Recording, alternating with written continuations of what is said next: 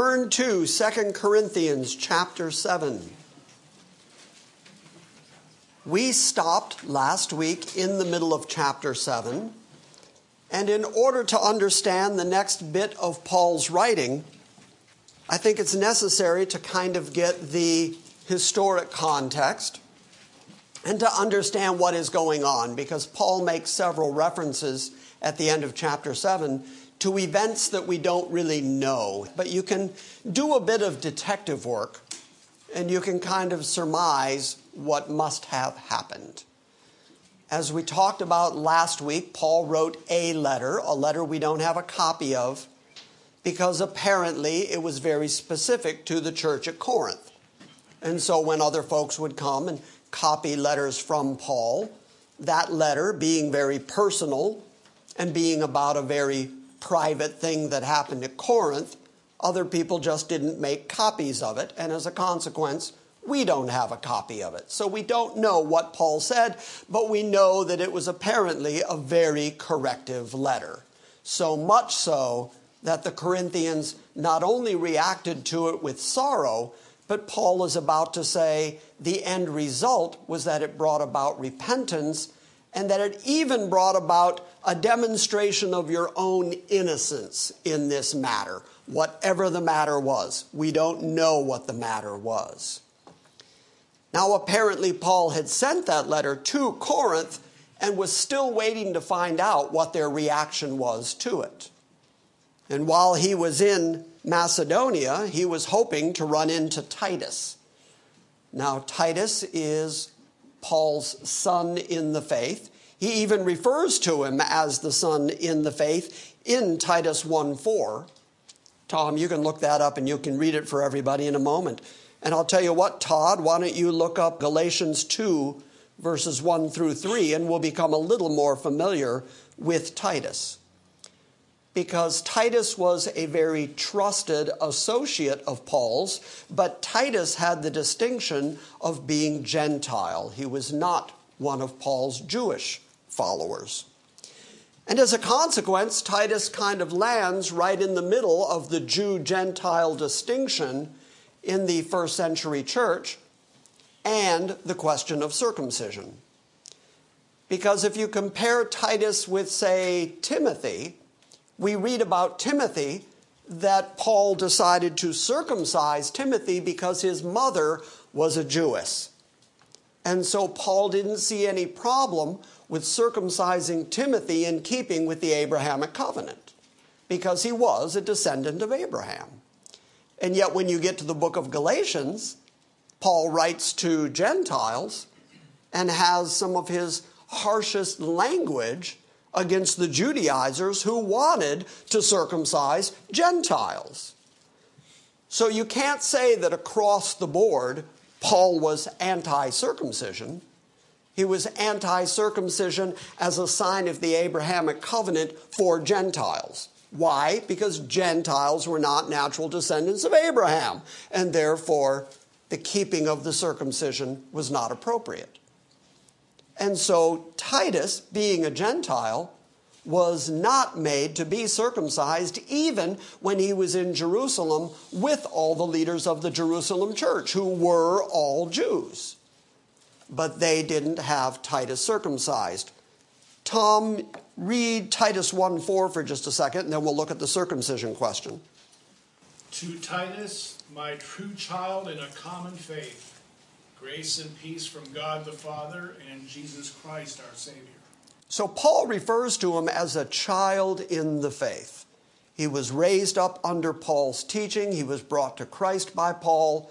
And then he was capable of establishing and teaching and setting up deacons and elders and leadership in the various churches. That's what Paul assigned him to do. So he was very helpful within the Gentile church milieu. Wow, I used the word milieu this morning. I worked it into a sentence. I want credit for that.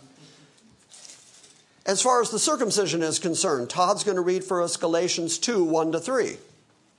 Then after 14 years, I went up again to Jerusalem with Barnabas, and also took Titus with me.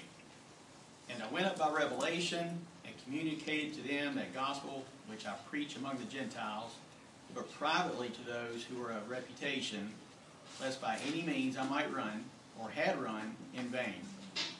Yet not even Titus, who is with me, being a Greek, was compelled to be circumcised. So even in Jerusalem, where the Jewish leaders of the church were, even there Titus was not compelled to be circumcised because he's a Greek, because he's a Gentile.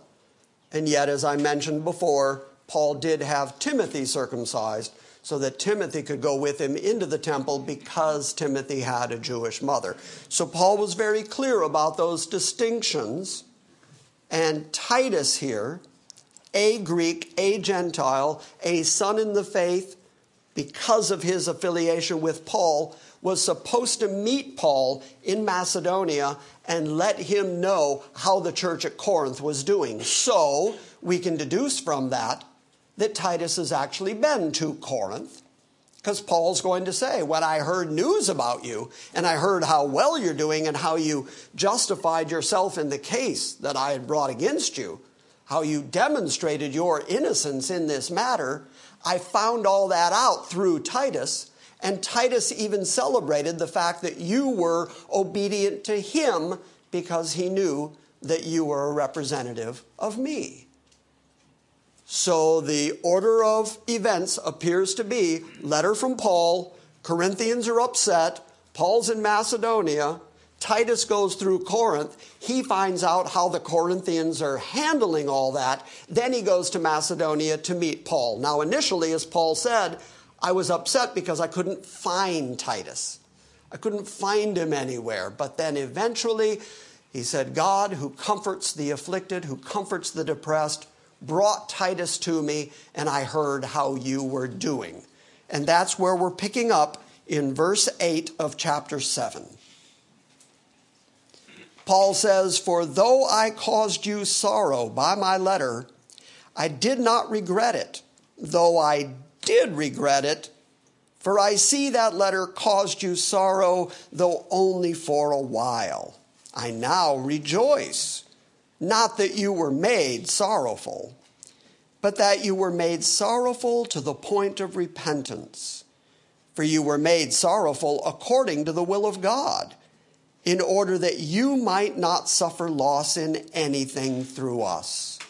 For the sorrow that is according to the will of God produces a repentance without regret. The King James says a repentance not to be repented of.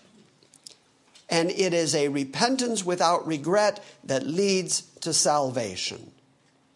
But the sorrow of the world produces death. That's where we left off last week.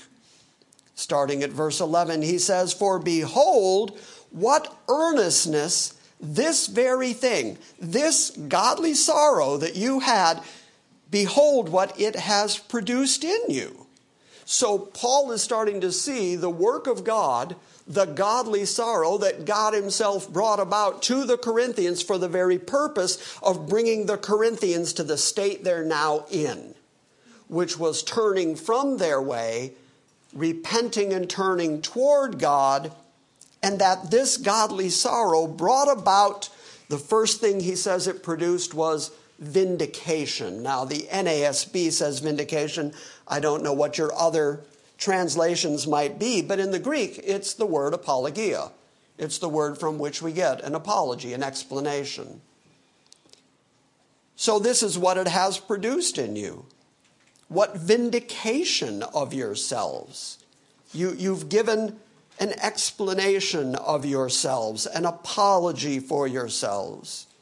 And what indignation. The fact that he would bring up indignation implies that the people were upset that Paul would think this of them. And what fear. That means what reverence. He's not talking fear like, oh no, Paul's coming, hide. He's talking about reverence before God that was brought about by the godly sorrow that caused you to repent. And what longing. In other words, what desire to make it right again. what zeal, what determination to do the things that needed to be done to bring restitution and to bring restoration to the circumstances they were in that Paul was holding them guilty for. What fear, what longing, what zeal, and what avenging of wrong.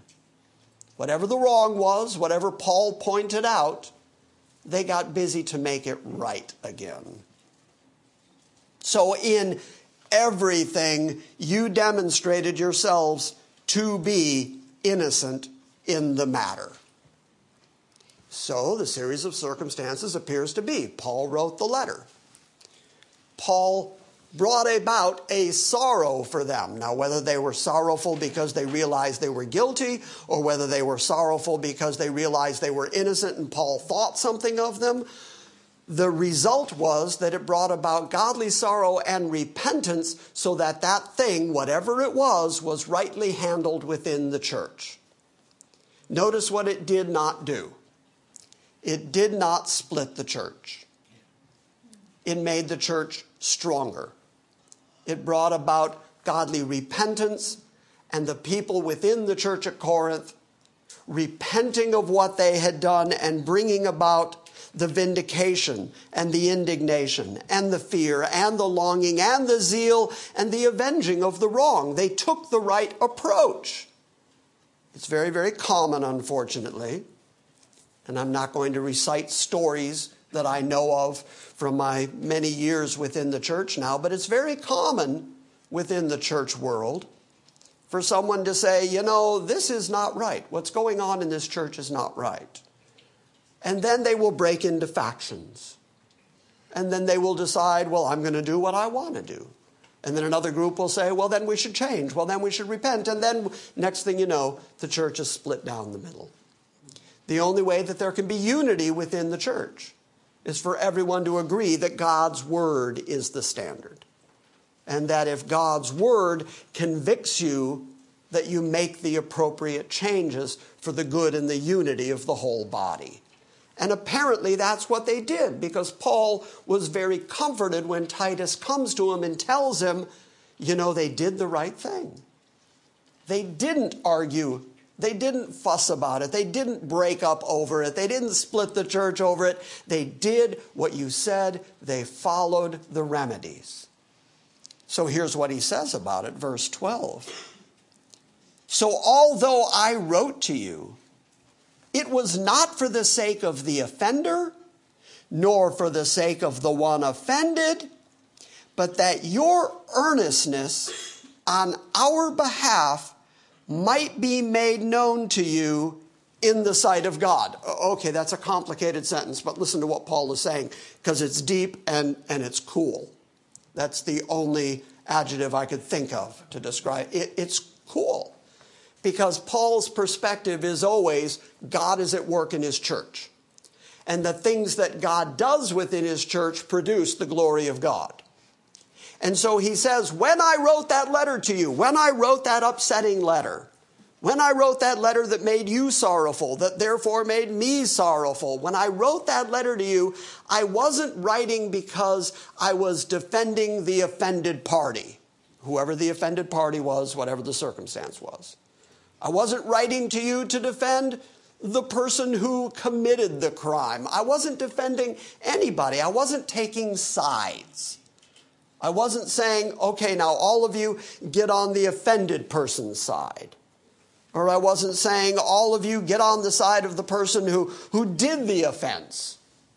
Instead, he says, what I realize now is that I wrote to you for the purpose of you finding out that you needed to be obedient to the things I was saying, and your earnestness on our behalf became demonstrated, and that was God's purpose in the whole thing. God's purpose in the entire affair was so that you would know the importance of following what I have brought to you as gospel truth. That's brilliant. That's kind of astounding that Paul, with that God perspective, would be able to see through the events and not worry about who was offended or worry about who did the offending. The end result of it was God is at work in his church, and he has brought about a godly sorrow that brought about repentance, and now you have understood the value of what I was saying to you, and that was God's purpose all along, that you would be obedient to him. Isn't that smart? I lost my voice there for a minute. I went, isn't that smart? I sounded like Scooby-Doo for a moment. I did. Yeah. That's what you were thinking. Scooby-Doo. So although I wrote to you, it was not for the sake of the offender, nor for the sake of the one offended, but that your earnestness on our behalf might be made known to you in the sight of God, so that you would understand. For this reason, we have been comforted. Where does he find his comfort? Not in the offense, not in the offender, not in the sorrow, not in the repentance. He finds it in understanding that the will of God is being worked in his church. And when he sees that demonstrated, that's his comfort. I mean, that is the ultimate comfort, isn't it? Whenever I talk to folks about the fact that God is completely sovereign and that Christ is building his church and that God knows what he is doing, I always have to add, and that's the way you want it to be. You don't want to leave the church of God in the hands of Leon. You don't want to leave it in the hands of Thaddeus. You don't want to leave the church of God in human hands. You want to know that God is sovereignly in charge of his church, and that's the only way that the church is going to be unified and effective. Because you understand that what we're doing here is not about you. You understand that what we're doing within the church is all about the glory of God, and that his Son has to be lifted up and given preeminence in the church. I do not understand, I say it openly and widely, I do not understand churches that attract people based on programs or basketball or karate lessons, or I don't understand that. Because as soon as you don't have midnight basketball and karate lessons and smoke machines, people are going to go find someplace else that does have karate classes and basketball and smoke machines. If the purpose of the church is unity around God and his word, that church is going to survive. Because what they need, what they want, is always sheep food. And that is not only going to attract the sheep, because sheep love sheep food, but it's going to, by its very nature, drive out the goats. Because goats don't like sheep food. So as a consequence, Paul can say, for this very reason, my having written the letter and having brought about this present result, for this reason, we have been comforted. I'm glad to know you're okay. I'm glad to know that you've been obedient to the word.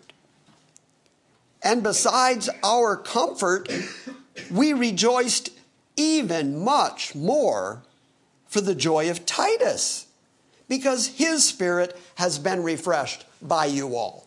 Okay, so now we're starting to find out about Titus's time in Corinth. Titus, when he went to Corinth, rather than finding out that the church was scattered and split and fighting and not liking what Paul said and rejecting the word of God, instead, he found out that they're actually doing the things that they've been told to do. And he comes back to Paul and says, they're responding. And Paul says, I'm refreshed to find out that when Titus was among you, you took care of him and you understood that he was a leader within the church. He's going to say in a moment, you obeyed him with fear and reverence. For this reason, we have been comforted, and besides our comfort, we rejoiced even much more for the joy of Titus, because his spirit has been refreshed by you all. For if in anything I have boasted to him about you, I was not put to shame. Paul at this point is not bragging on them and saying, I told Titus that you were pretty good folk. I told Titus that if he ever came to the church at Corinth, that he was going to find people who were obedient to the word of God, and they were good people, and you're going to enjoy your time there, and they're going to take care of you, and they're going to listen, and they're going to be obedient. And he says, now, if I bragged on you to Titus, I'm so glad that when Titus showed up, I wasn't ashamed. Because he could have gone there and found out that the church was in disarray. And then Paul would look like a fool for having boasted about them. For if in anything I have boasted to him about you, I was not put to shame. But as we spoke all things to you in truth, so also our boasting before Titus proved to be the truth. And his affection abounds all the more toward you as he remembers the obedience of you all and how you received him with fear and trembling. Do those two words sound familiar? It sounds like Paul writing to the Philippians and saying, now that he was absent, that you should work out your own salvation with fear and trembling. And whenever we talk about that, I point out that that's tromos and phobos.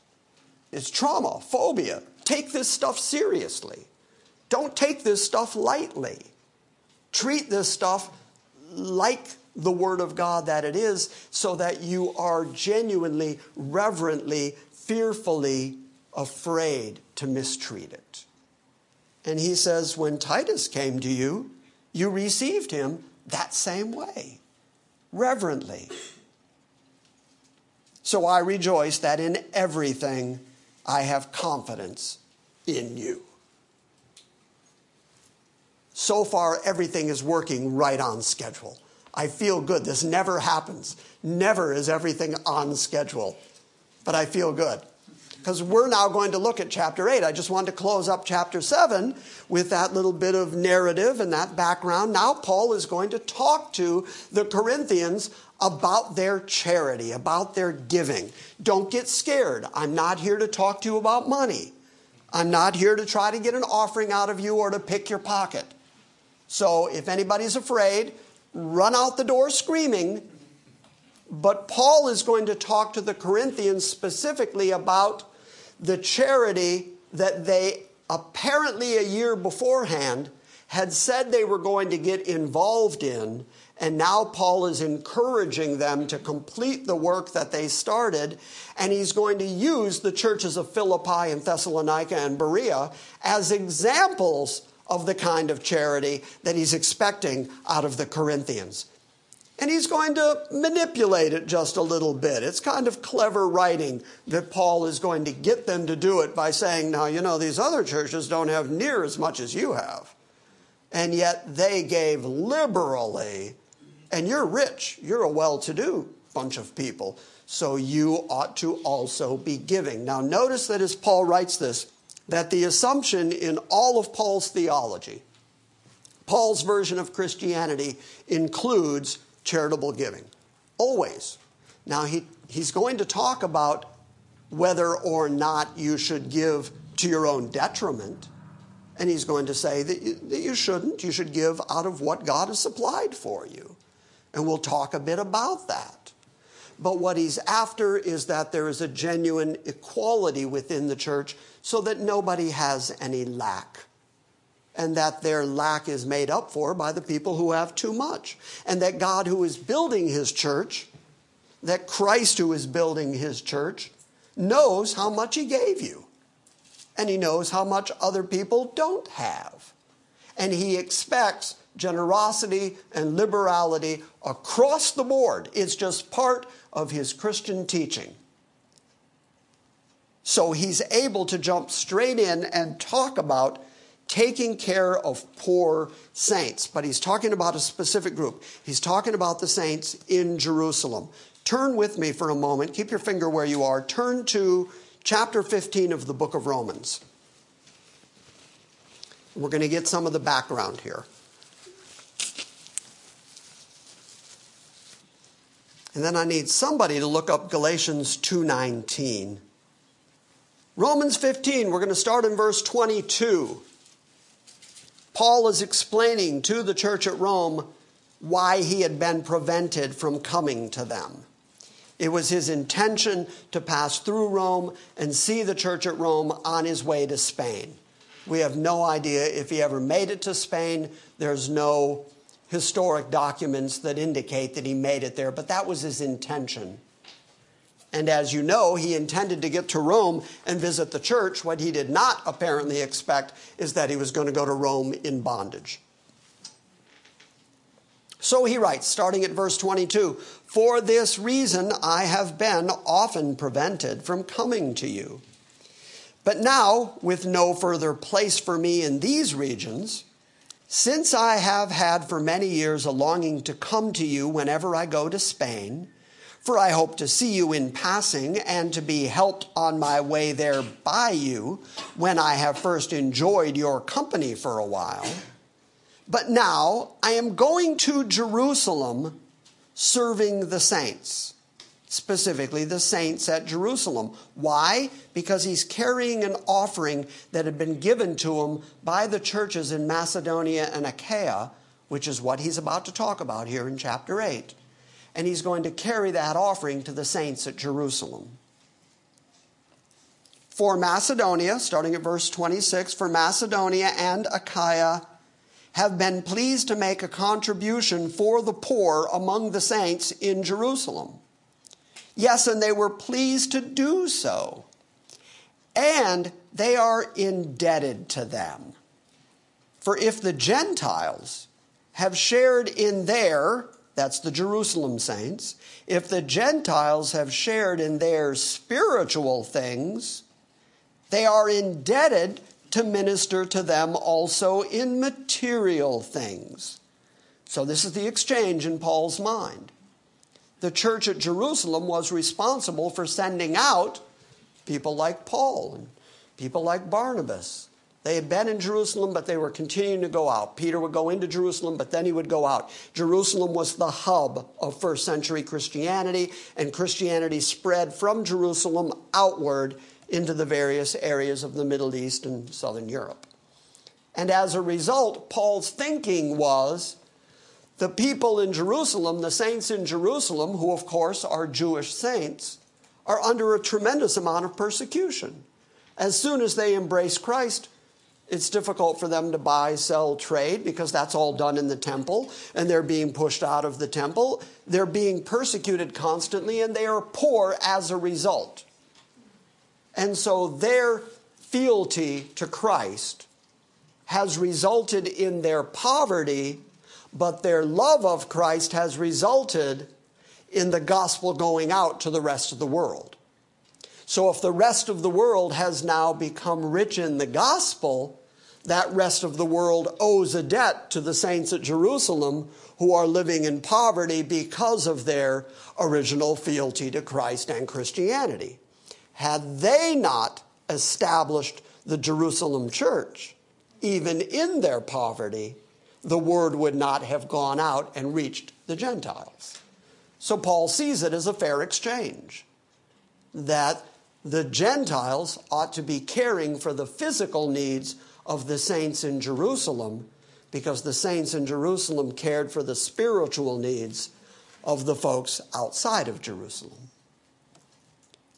Look up 1 Corinthians 9:11, because Paul also adopts that idea of the saints in Jerusalem have given you their spiritual goods, therefore you owe them a debt and you ought to care for their physical needs.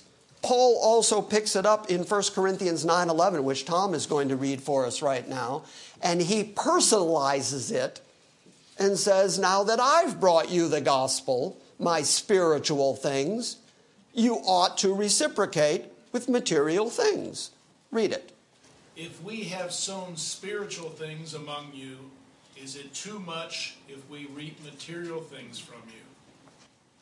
So Paul's thinking is that the people who are bringing spiritual realities of eternal life to the Gentiles who would otherwise apparently never hear it, that those Gentiles owe a debt to the people who through trial, through torture, through hardships have brought them the truth of eternal life. And therefore, is it a big deal if you give me a meal or some clothes on my back? think about what I've brought to you. Okay, now I'm continuing to read in Romans 15 for just a moment. If you turned away from that, don't worry about it. Paul says, yes, they were pleased to do it. The churches in Macedonia and Achaia were pleased to do this. And they are indebted to them, for the Gentiles have shared in their spiritual things, so they are indebted to minister to them also in material things. And therefore, when I have finished this, and have put my seal on this fruit of theirs, then I will go on by way of you to Spain. I know that when I come to you, I will come in the fullness of the blessings of Christ. Galatians 2:19, somebody look that up, we'll just do it quickly. Galatians 2:19 says something very similar. Paul says that at the Jerusalem Council, when he was meeting with the Jewish leaders of the church at Jerusalem, that the Jewish leaders said that they weren't going to put any other rule on the Gentile believers, except not to fornicate, not to drink blood. I think those are good rules across the board. I'm with those. And then he says he didn't put any other rule on us except he requested that we remember the poor at Jerusalem. Who's got that? Galatians 2:19. Don't think it's what you're looking for. What does Galatians 2:19 say? It doesn't say that. For through the law I died to the law so that I might live for God. I have no idea how I ended up there. Well, trust me. Well, now you've got me all curious. Now, let's see here.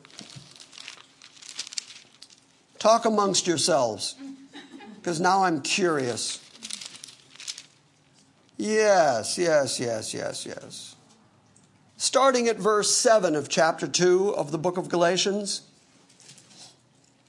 But on the contrary, seeing that I had been entrusted with the gospel to the uncircumcised, just as Peter had been to the circumcised, for he who effectively worked for Peter in his apostleship to the circumcised effectually worked for me also to the Gentiles. And recognizing the grace that had been given to me, James and Cephas and John, who were reputed to be pillars, gave to me and Barnabas the right hand of fellowship, that we might go to the Gentiles and they would go to the circumcised. They only asked us to remember the poor, the very thing that I was also eager to do. I'm glad I went digging for it. So, with all of that in place as background, we can now understand chapter 8 of 2 Corinthians. We can now understand what Paul is saying. Obviously, when he was in Corinth, he had said something to them about supporting the poor at Jerusalem.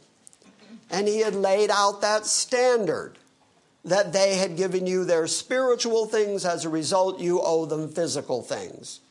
And Corinth, the year before he's writing this, had decided that they were going to give a generous, liberal gift.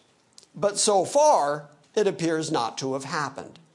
And so Paul is saying, I'm coming to Corinth, and when I get there, I expect that gift that you talked about. And he's going to encourage it based on the fact that the other churches had all been very generous in their giving to Paul's collection that he was taking for the poor at Jerusalem. So Paul is going city to city, church to church, taking up a collection for the poor at Jerusalem, which he is then going to deliver to Jerusalem after he gets the gift from Corinth. That's the background. Now, brethren, chapter 8, verse 1, now, brethren, we wish to make known to you the grace of God which has been given in the churches of Macedonia. 10 times in the next 2 chapters, Paul is going to use this word charis. He's going to use it a couple of different ways, but he's going to talk about the fact that the generosity and the liberality that is coming out of the churches of Macedonia is a grace of God. That it's not something they just decided to do in their flesh. Because let's be honest, we're all just much too greedy to think about other people and caring about other people. The biblical standard is to care for others the way you care for yourself. And there's not a person in this room who's doing that. Because I guarantee when you got up this morning and got dressed and combed your hair and brushed your teeth, none of you were thinking, gee, I wonder if Pastor Jim is dressing this way and brushing his teeth and getting cleaned up. You were thinking about yourself. You were standing in front of a mirror and going, this is how I look. This is how I'm going to be presented to the world. And none of you were concerned about what Micah's going to look like this morning. None of you. In fact, none of you probably thought, I wonder if April's eaten anything yet. None of you seemed concerned about anybody else because you're concerned about yourselves. And so Paul says that the liberality, the generosity that was coming out of the churches of Macedonia, I said earlier, that's Thessalonica, that's Berea, that's Philippi, that the generosity that's coming from those churches is not only coming out of their poverty, but it's coming out of the grace of God working through them, that they would understand that they should give and that they should give generously so that the poor saints at Jerusalem were well cared for.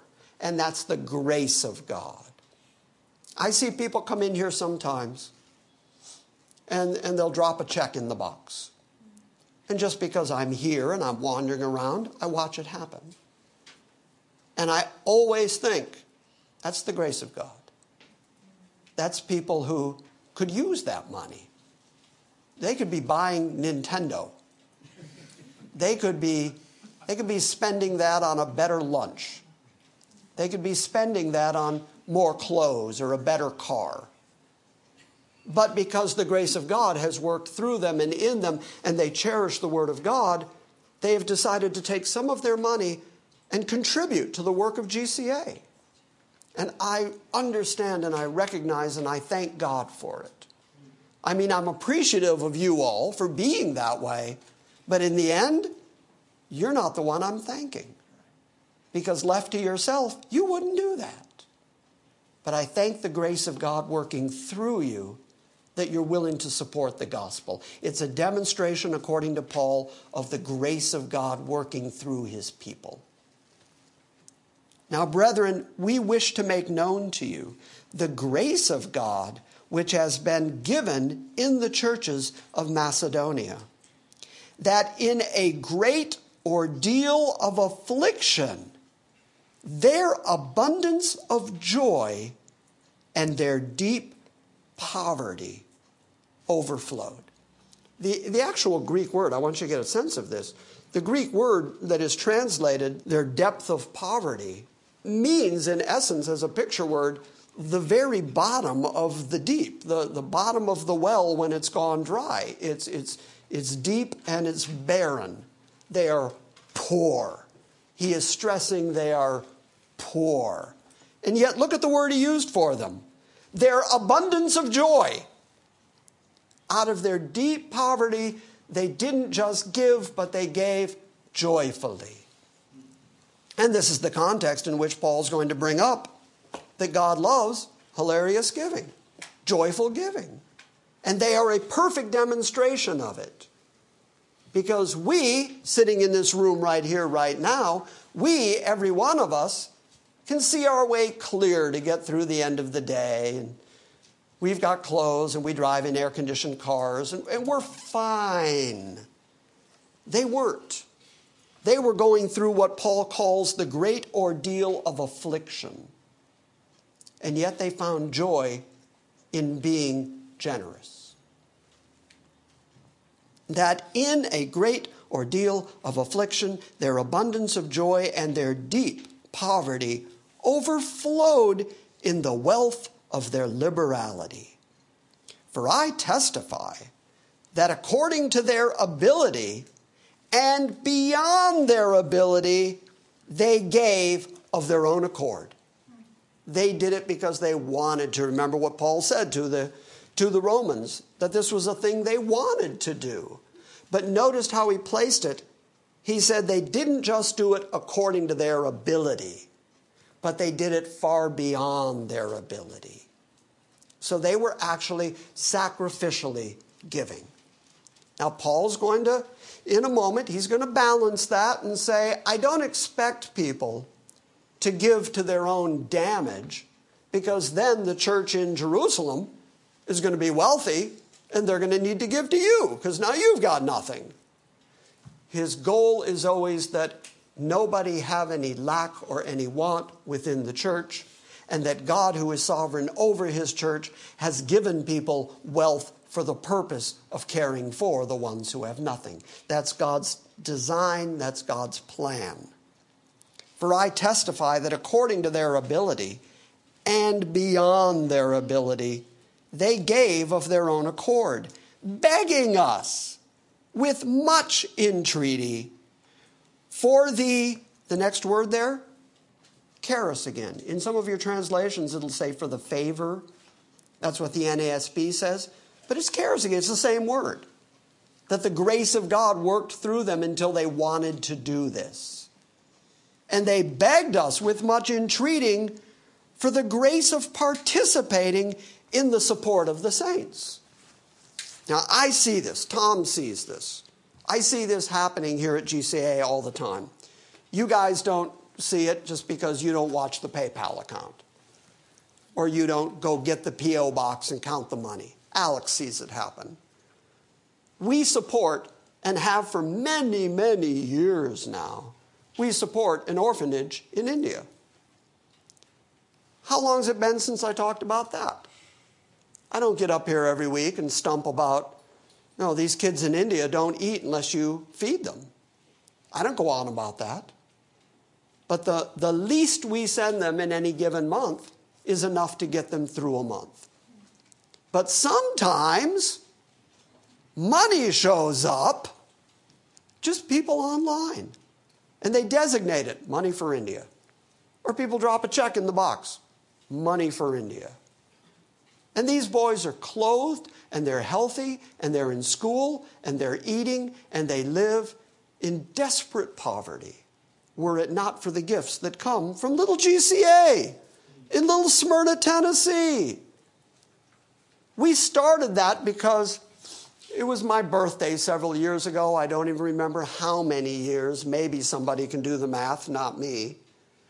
But several years ago, I had become aware of them. And I said, you know what, for my birthday, instead of giving me a gift, help me collect money to send to them. And I thought it was a one-time gift. And I was kind of, watch me go, looking, oh, don't give anything to me, so. And so we sent them a gift that month, years ago. And we've sent them money every single month since then. That's not me. That's you all. That's the Spirit of grace. That's the kindness. And people contact us and say, how do I give to the orphanage in India? They're begging us for the opportunity to share in the grace that God has granted us so that we can take care of these boys who wouldn't have any other support any other way. I'm just using that as an example because it seems funny here that Paul would say, they begged us with much entreating to do what? To give us money that we would take to the poor at Jerusalem. They begged us. I, for the most part, in every church I've ever been in my whole life, and I grew up in the church, I've never seen people beg to give. Not once. People don't walk through the door saying, please take a collection. I have so darn much money, I don't know what to do with it. Pass me the plate.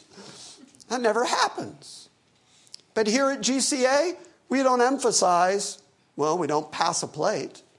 We had a fellow who visited here several months ago who, when he was leaving, he said, is the service over? And I said, yeah, service is over. And he went, you forgot to take up the collection. Like I would forget that. Like, oh, darn. No, we've got a box on the wall and we don't pass the plate. Next month, June 10th, is that our 16th anniversary? Yeah. 16 years this little church has survived by allowing people to give according to what God graciously works through them. I've never demanded money out of anybody. I've never put a plate in front of... Okay, I have to moderate that. Because one Sunday I knew of a pressing need within the church, and I said to Tom, go get me something to put money in. And we passed a bag around and everybody put money in it, and we handed it to the person with the pressing need. Okay, so one time I did that. But the rest of the time, we've just allowed people to do what God moves on their heart to do, and as a consequence, we've never had a need. And we have money in the bank, right, Tom? Yes. We're fine financially. We have no debt. Our land, our building is all paid off because we've just allowed the grace of God to do what only the grace of God can do. Which, by the way, for all you preachers out there listening, is the way it ought to be. There should have been a big amen right behind that. There should have been, you should have been on your feet, stomping and cheering. Anyway.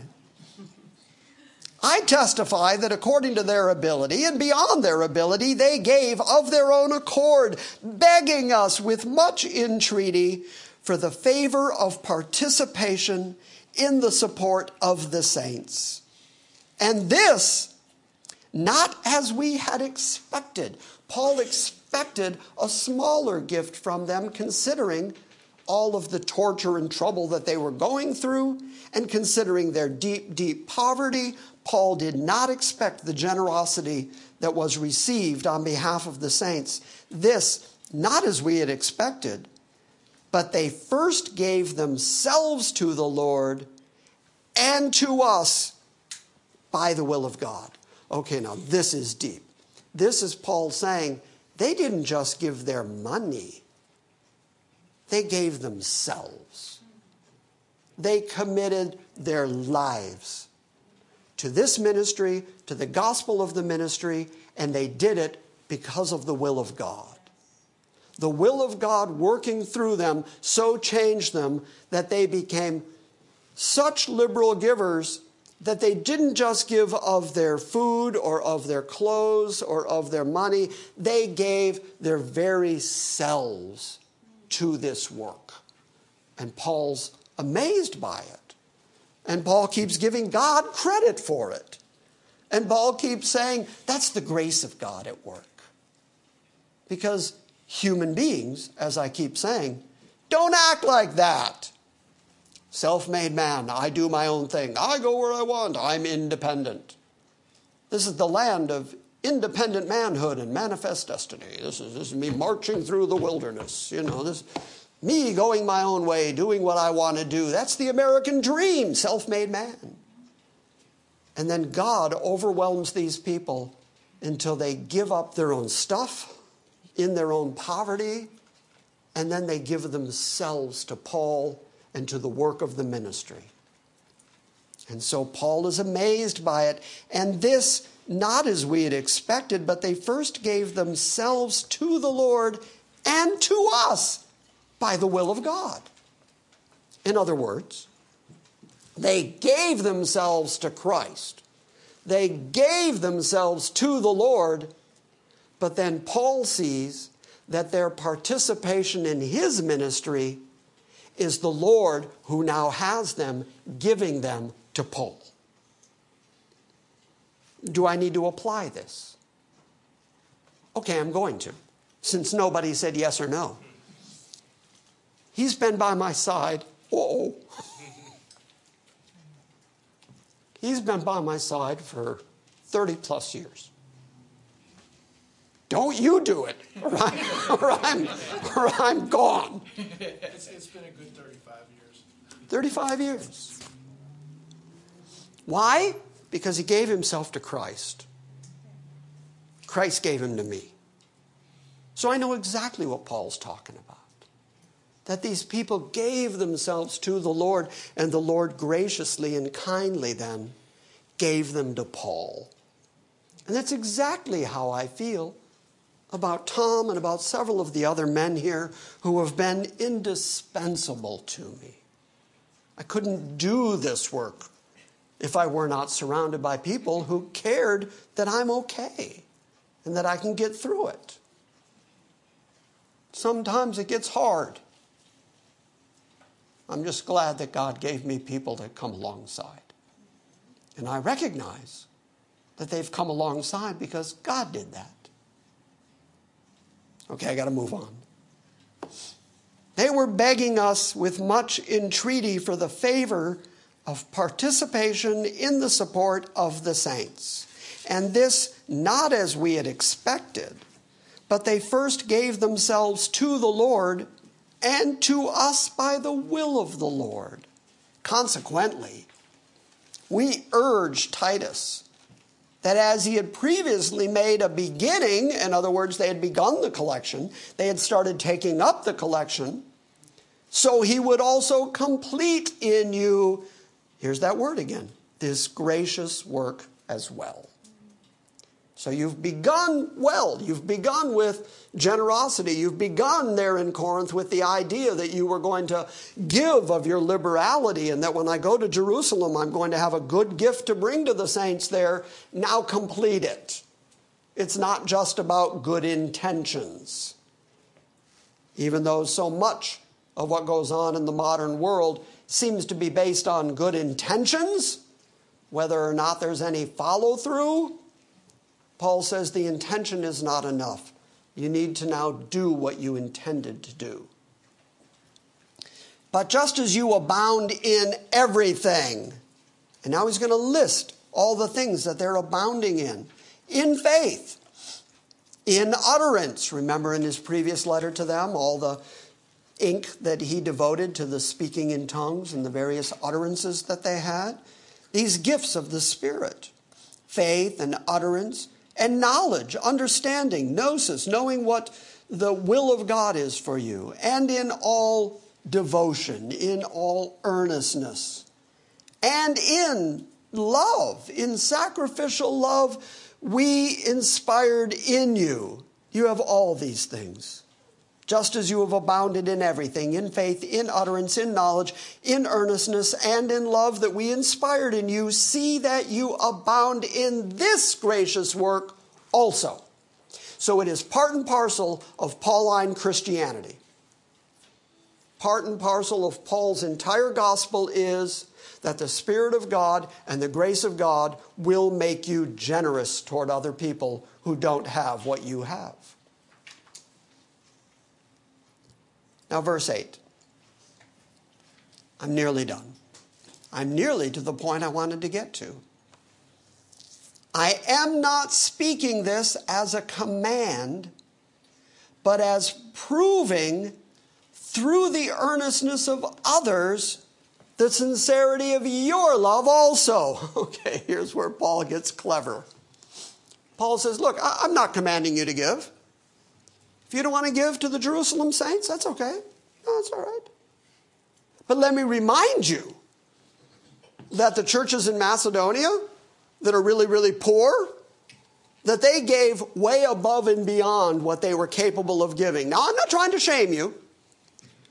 I'm not trying to make you feel bad about your giving, but I'm just saying that the churches in Macedonia, wow, are they generous? And are they liberal? And are they giving to this work? And when I go to Jerusalem, he's about to say, there are going to be saints there that are going to glorify God because of the generous gift that they received. They're going to be praying for and glorifying the churches that gave them this help. Now, I'm not trying to say you got to give. But it would sure be nice if they could also be praising you in this. I'm not saying this as a command. I'm not speaking it as a command, but as proving through the earnestness of others, the sincerity of your love also. Okay, now think about that phrase, the sincerity of your love also. Because this is another example of how good intentions don't get the job done. Despite the fact that they could say to Paul a year before that, oh yeah, we want to be in on that. We want to give. Oh yeah, we want to take up a collection. We want to give. We want to do that. Yeah. Because why? Because we love the saints in Jerusalem. Look at what they've done for us. They've sent you. They've supported you. You're here telling us the words of eternal life. And so we love the folks at Jerusalem. Paul says, yeah, prove it.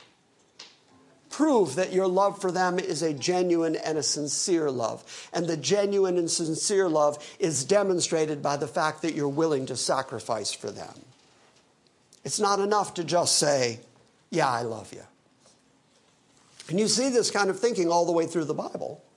It's not enough to see a man who has one set of clothes and they're all ratty and he's practically naked. It's not enough for you to just say, be clothed and not clothe him.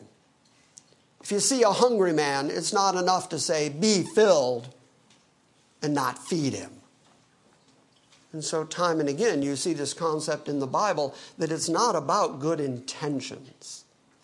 It's about the follow-through and the demonstration of the grace of God that exists within you, flowing through you to the others for the purpose, for the result that they will praise God because of the grace of God that flowed through you to them. It's never about you getting credit.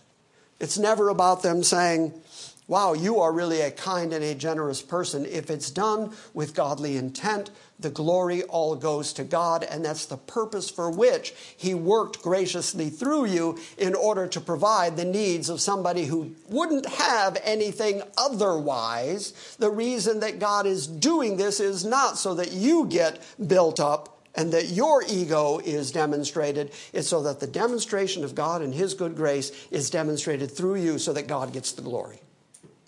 That's always, always the purpose.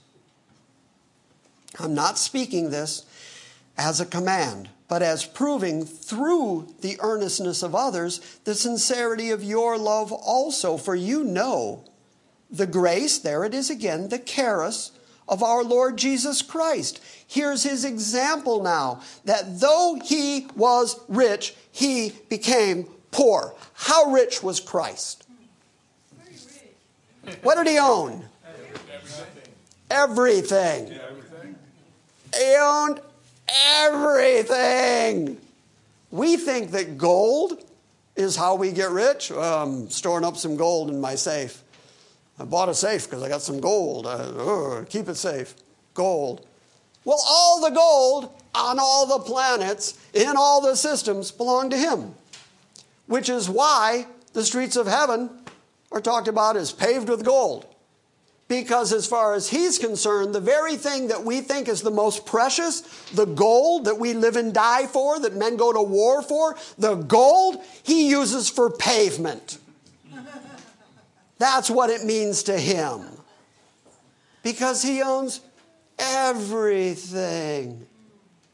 Okay, when he was on the planet and he was talking to his disciples, and he said, foxes have dens, birds have nests. The Son of Man has nowhere to lay his head. How poor did he become?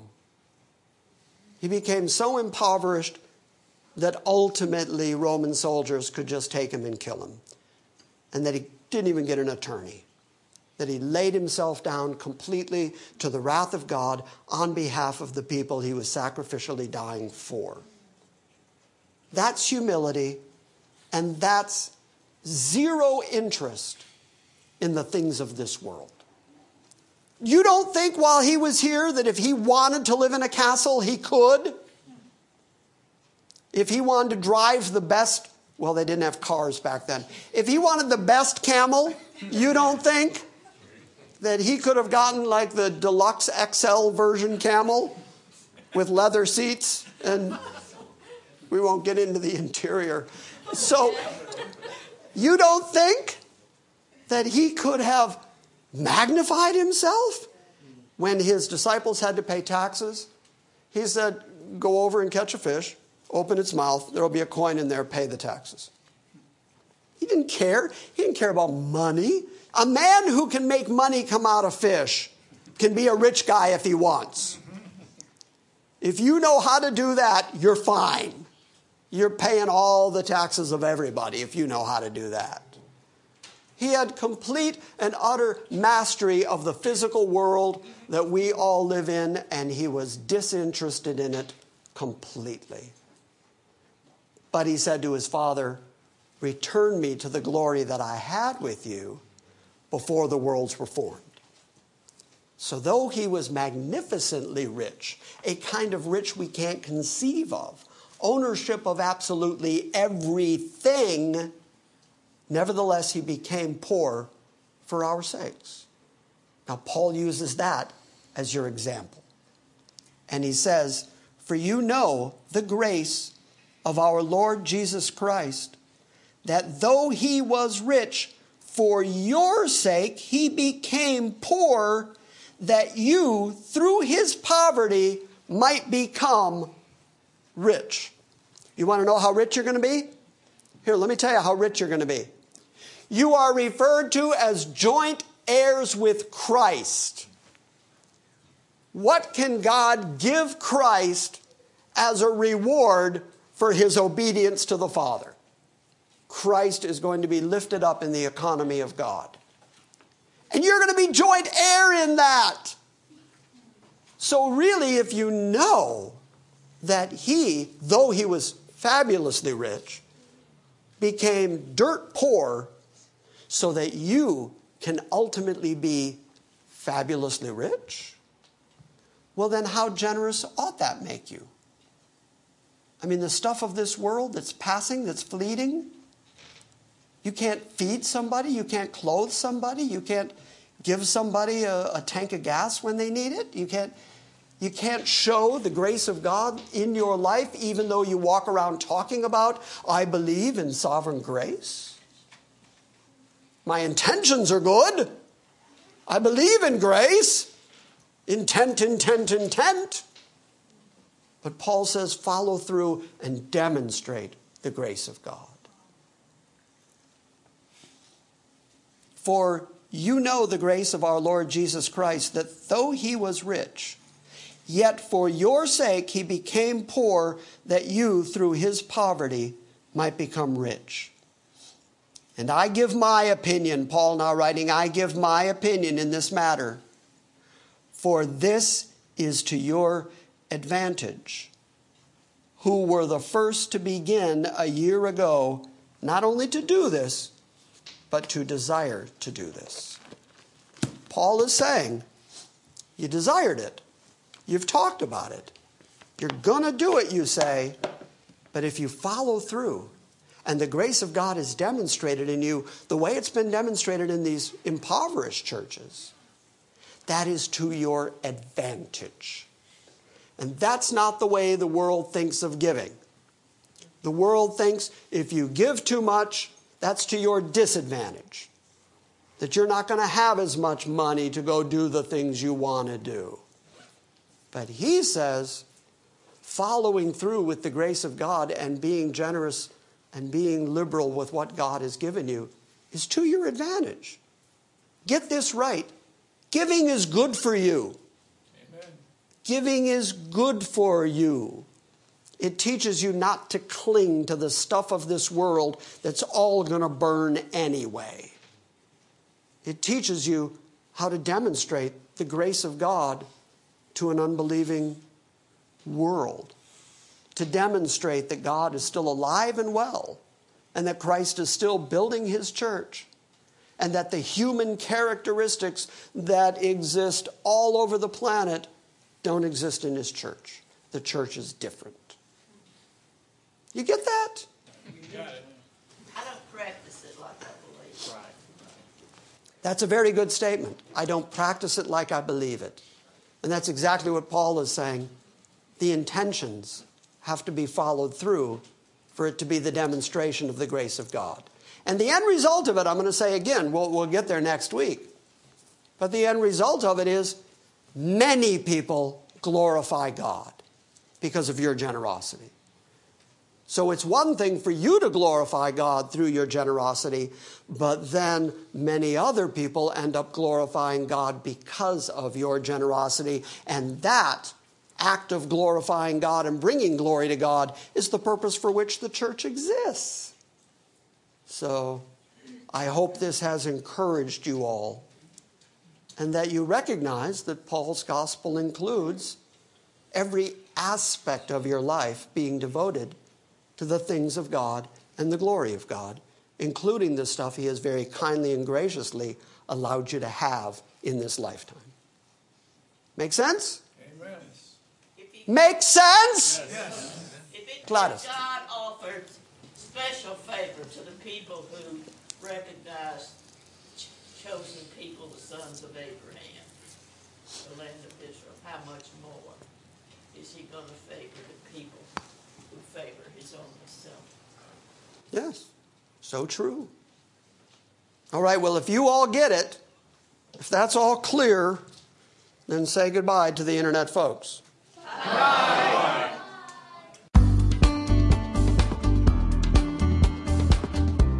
Thank you for listening to this Sunday morning message from Grace Christian Assembly. Please visit our website at salvationbygrace.org and join us next time when we gather around the Word and study God's sovereign grace.